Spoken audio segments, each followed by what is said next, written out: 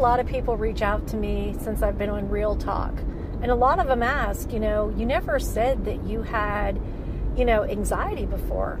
And I always felt like I didn't want to share, or I didn't want to let anyone know that I had a problem or I was struggling, because people honestly are so judgmental.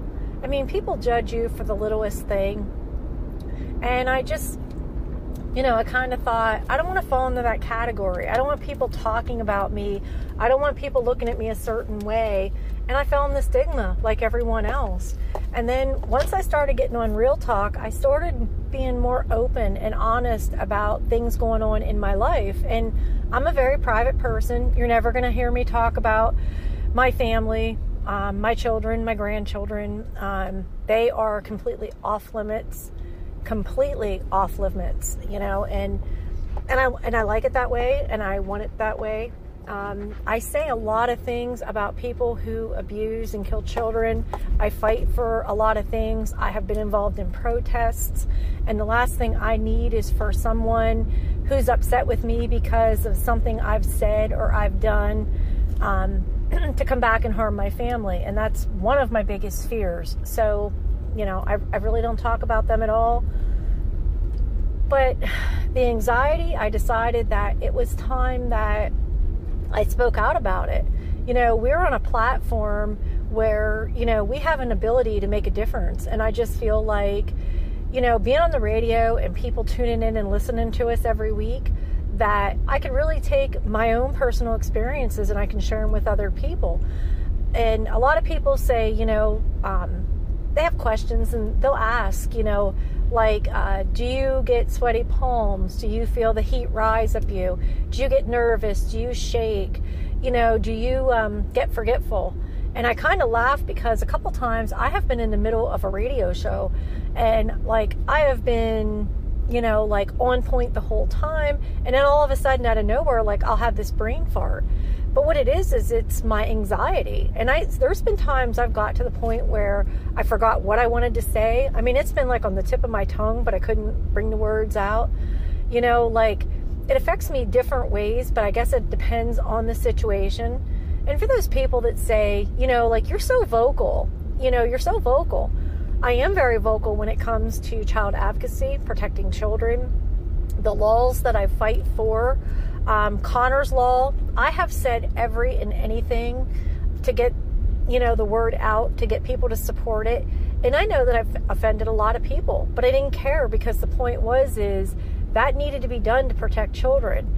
And that's like the Central Registry. I've had people say to me, there's nothing you won't say or there's nothing you won't do.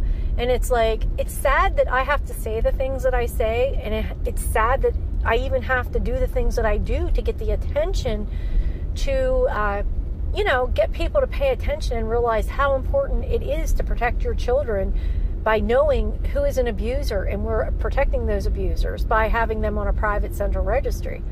And a lot of people, they don't get that. And yes, I'm very vocal and I always will. But a lot of times when I'm doing public speaking, I am doing flip-flops inside. And I know, a lot of people, they might think, I just say that or whatever because I look so calm, cool, and collective.